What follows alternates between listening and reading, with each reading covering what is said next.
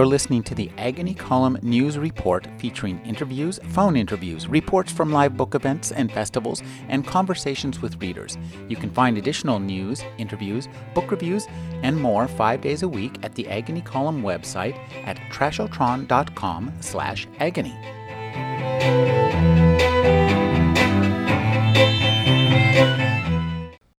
We're speaking with Jeremy Lassen, the publisher of Nightshade Books. We're going to talk about some books as Christmas gifts. Thank you for joining me, Jeremy. My pleasure. Well, Jeremy, I sent you this link earlier, and of course at the top of my list for things to get is the Codex Serafianus by Luigi Serafini, a lovely book. It looks like it's going to set me back about $900 for one that would be a first English edition. Right. Well, English, sort of. Sort of. This is a really unique book. It was created by a surrealist artist. His name is Luigi Serafini.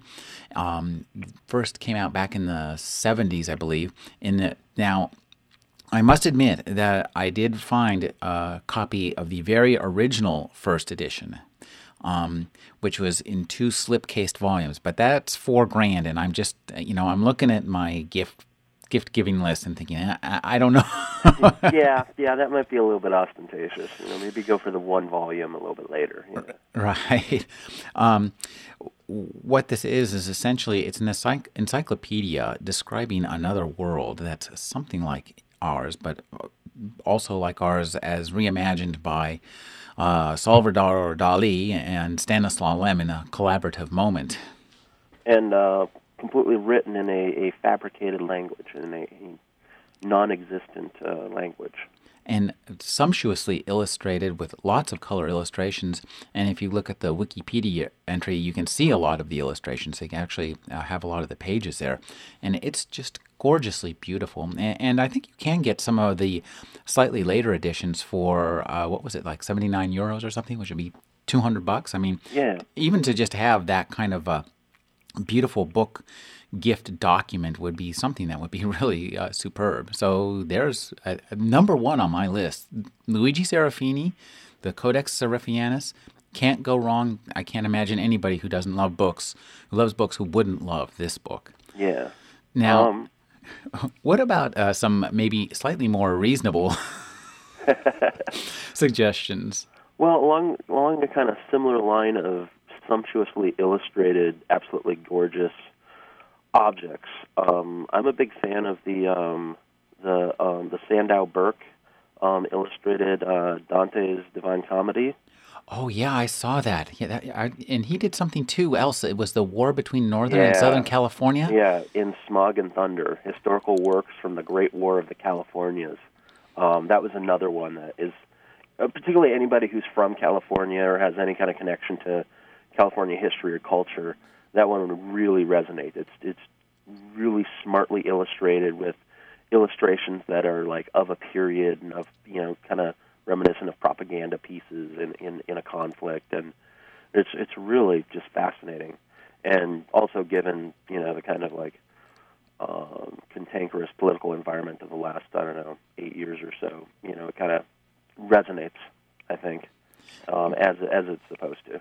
And how much are those books going to set us back, respectively? Well, I think the Smog and Thunder, the Great War of California, is only around $25, something like that. Wow! I mean, it's relatively affordable. I mean, it's a smallish book. Mm-hmm. And then the Dante's Divine Comedy, which is it's not actually the original text. It's rewritten by Marcus Sanders. It's reimagined in a Southern California in Los Angeles. And it's actually very, very funny and very witty, and I highly recommend that one. I think that one goes for a set of like oversized 3 hardcovers for about $100 or so. You can probably get it cheaper from some of the discounters. Wow, well, that sounds very nice. Yeah. Now, I know there's a Nightshade book I have to ask about. I think I'm probably too late. The limited edition of Perdido Street Station. Do you have any left? We have some of the $80 copies left. The lettereds are long gone. The tray cased, extra super nice. But the one with our illustrations and kind of oversized edition. we are still taking orders for that one. So yeah. Well, that would be certainly, I think, at the top of many of my readers' lists. It's illustrated by Edward Miller. Yeah. Les Edwards has a Yeah. number of names. Yeah, he's the same artist who did the original British covers for Perdido Street Station and the Scar, which are absolutely gorgeous. If you've never seen the British editions, really beautiful illustrations, cover illustrations. So we commissioned him to do like 6 interior illustrations and a new cover. So. And I've seen some of them, and they're very beautiful. And I have to say that when I first encountered Perdido Street Station, part of the charm for me was that cover illustration. It really captured, I think, the feel of what Mieville was trying to do and made it a lot easier for me to enter that world. So an edition with more illustrations, I think, would have to be highly desirable. Yeah. Another good gift idea if you're looking for something for science fiction fans from the Nightshade shelf. We're just releasing the 3rd volume of our complete set of David Drake's Hammer Slammers fiction in a matching hardcover set. So it has all the novels and all the short stories, and each volume features an original or an uncollected piece. So any military SF fans or fans of kind of broader action-oriented science fiction. It's a really gorgeous set. The first 2 volumes are illustrated by John Berkey, and we both have limited editions and trade hardcovers available in that set too. So, I mean, we've got a lot of different things that we try and do for the fans. We have our omnibus Glenn Cook editions as well that are signed by Glenn Cook, and those are good ideas as well, I think. And when we're talking about some of the collecting the classics, I know Subterranean's been reprinting Robert Silverberg, and I remember encountering Robert Silverberg as one of the first science fiction writers that really struck me because he's so science fiction, and I was kind of young at the time, and I find it kind of shocking. So it's really great to see their collected editions of Robert Silverberg coming out as well. Yeah, absolutely, and they've also done some work by Philip Jose Farmer, and as well I know Monkey Brain Press. Out of Texas. They've done a big collection of Philip Jose Farmer's work as well. And he was another guy, as a very young reader, that I stumbled across that was like, totally mind-expanding. Like, wow, this is what science fiction does really well. And so getting back in touch with some of that early, some of the primal influences. I mean, for me, it was kind of like the new wave writers who really kind of, when I was a young reader, just totally expanded my mind of like, wow, this is just really incredible. And Philip Jose Farmer is one of those guys. Right, I remember encountering him first in Dangerous Visions. Yeah. And I remember, too, when Harlan Ellison came out with Alone Against Tomorrow, one of my friends got it in a book club edition, and in it there's a story in there about a man who loses his identity. He has so many numbers, he just kind of he loses his identity. And in what Harlan's inimitable preface, he actually gave out a bunch of his numbers, including his phone number. and young Rick Kleffel, at the age of, I think, 14 or 15, called up Harlan Ellison. And I actually got him on the phone, and he was a really nice guy, actually. So, considering there's some geeky teenager calling him up and asking him the quintessential story, where do you get your ideas from? And his quintessential reply was, I don't know, man, they just come to me. But he was a really nice guy. And and Harlan's writing is obviously, and particularly his nonfiction, his introductions, they're always so chatty and welcoming to readers who aren't familiar with the material. They kind of like usher you into a world that you didn't know existed, be it the fan community or the writing community or the writing itself. I think, a lot of Harlan's writings are really kind of like instrumental in bringing readers into it. They certainly were for me. And it was actually really nice. I received, very early on in our publishing venture, I received a similar random phone call from Harlan Ellison, calling us up saying, good job with that Manly Wade Wellman stuff, and keep up the good work. And, so he's been very supportive of our work over the past few years. So, it was kind of a nice circle. And now I'm trying to recall, I have it on my shelf, but I can't quite see it from here. What's the name of his giant the giant book of collection of his short stories, which is I think now probably Oh, the Essential Ellison, the Essential Ellison. There's which has gone through 3 different versions now. Really? Yeah, there's every 5 years or so, it seems like it's reissued with a different selection of stories, or it keeps getting bigger. Right. But yeah, that's a quintessential volume. It's still in print, I think, from Morpheus Press and in trade paperback, and it's one that I very much treasure. Another good volume that just came out recently was Perispheres by Omnidon Press. I really liked that book. I thought it had a really great sensibility to it. Okay. It has I guess it's close to being somewhat new weirdish, but I think it's a little more. They tend to have a slightly more literary slant. I think not so hardcore genre fiction. Right. But it's again, you can get a trade paperback reasonably priced and corrupt some young mind forever. Right. Which is right. And this is what you have to do, is to find the books that detour your teenage kids into a world of sinful reading for the rest of their lives. Yeah. Oh, another one that was just way too much fun. That is The Big Book of Amber by Roger Zelazny. It is actually a huge, giant trade paperback that collects up, I think, all 8 or 9 of his Amber novels. Oh boy, I remember those. Yeah. And it was one of the original kind of parallel worlds. Somebody who can walk through the different iterations of the multiverse, as it were, and about the family at the center of the multiverse that has these powers to walk across it. And it was just mind-blowing fun. Roger Zelazny was really obviously one of the seminal writers of his era, and that was an entry point for me into a lot of his writing, and just brilliant stuff. Oh, I certainly concur. Now, it strikes me, looking up at my bookshelf, something that a writer, I think, who hasn't gotten a lot of exposure in the United States, but he's very, very good, and I think he's about to get a lot of exposure this coming year, is John Meany. Yeah. And Pierre recently printed nice, beautiful beautiful and affordable hardcover versions of the books in his Nulliperian sequence, Paradox, Context, and Resolution, and also as well To Hold Infinity, which is something of a prequel to those. Right. And those would be you could pick all those up in a hardcover set, and would A, possibly corrupt some young mind, or B, just make somebody who likes reading classic multi-layered science fiction very happy. Absolutely. And he has a new book coming out this year, Bone Song.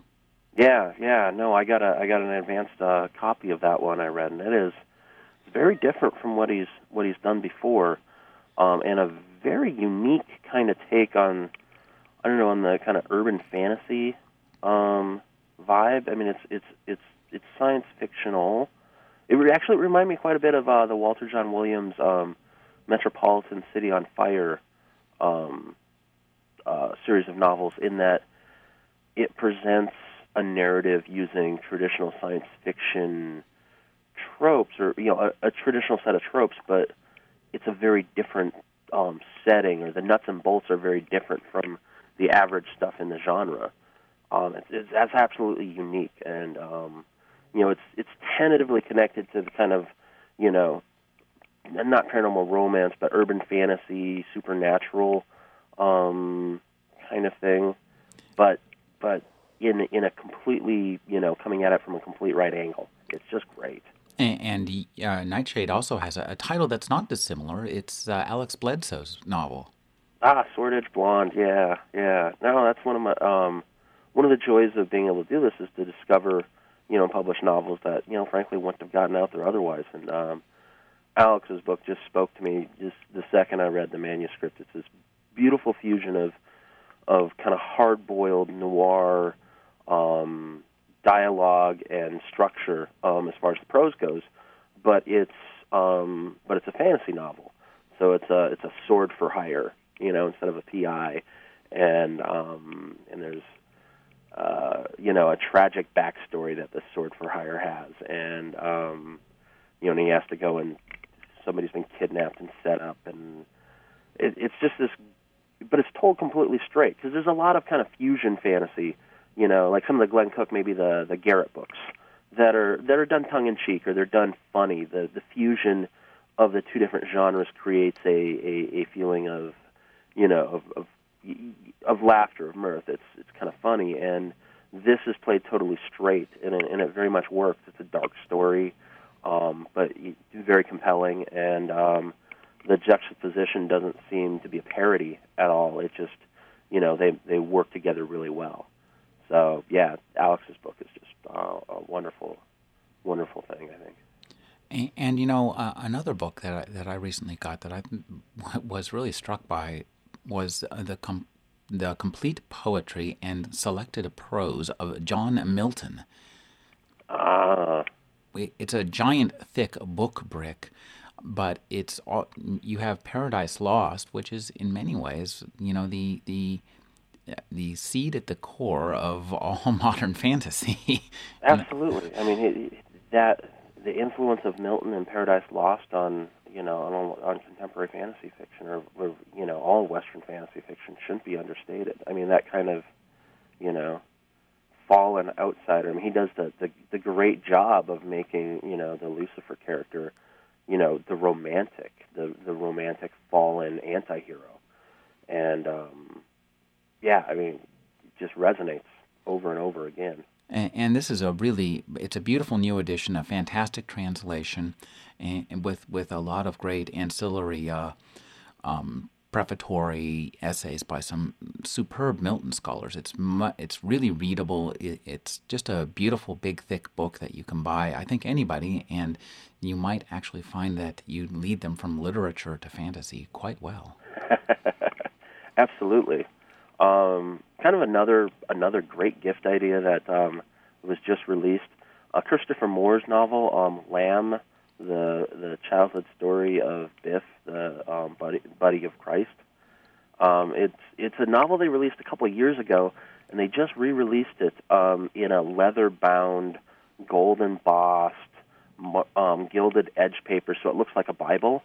Really? So it looks like one of these lost apostle works of but it's just a new edition of the novel, and it's a very tongue-in-cheek yet kind of loving send-up of the Gospels, of the story of Christ.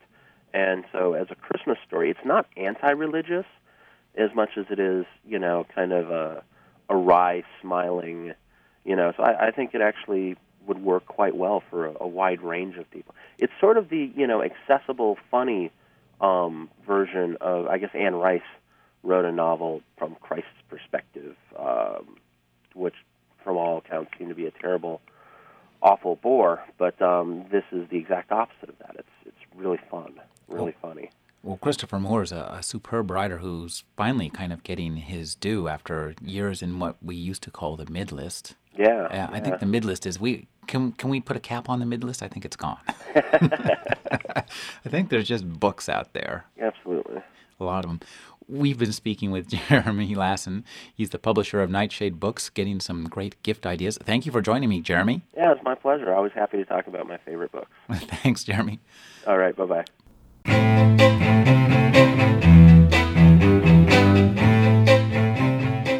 You're listening to the Agony Column News Report, featuring interviews, phone interviews, reports from live book events and festivals, and conversations with readers.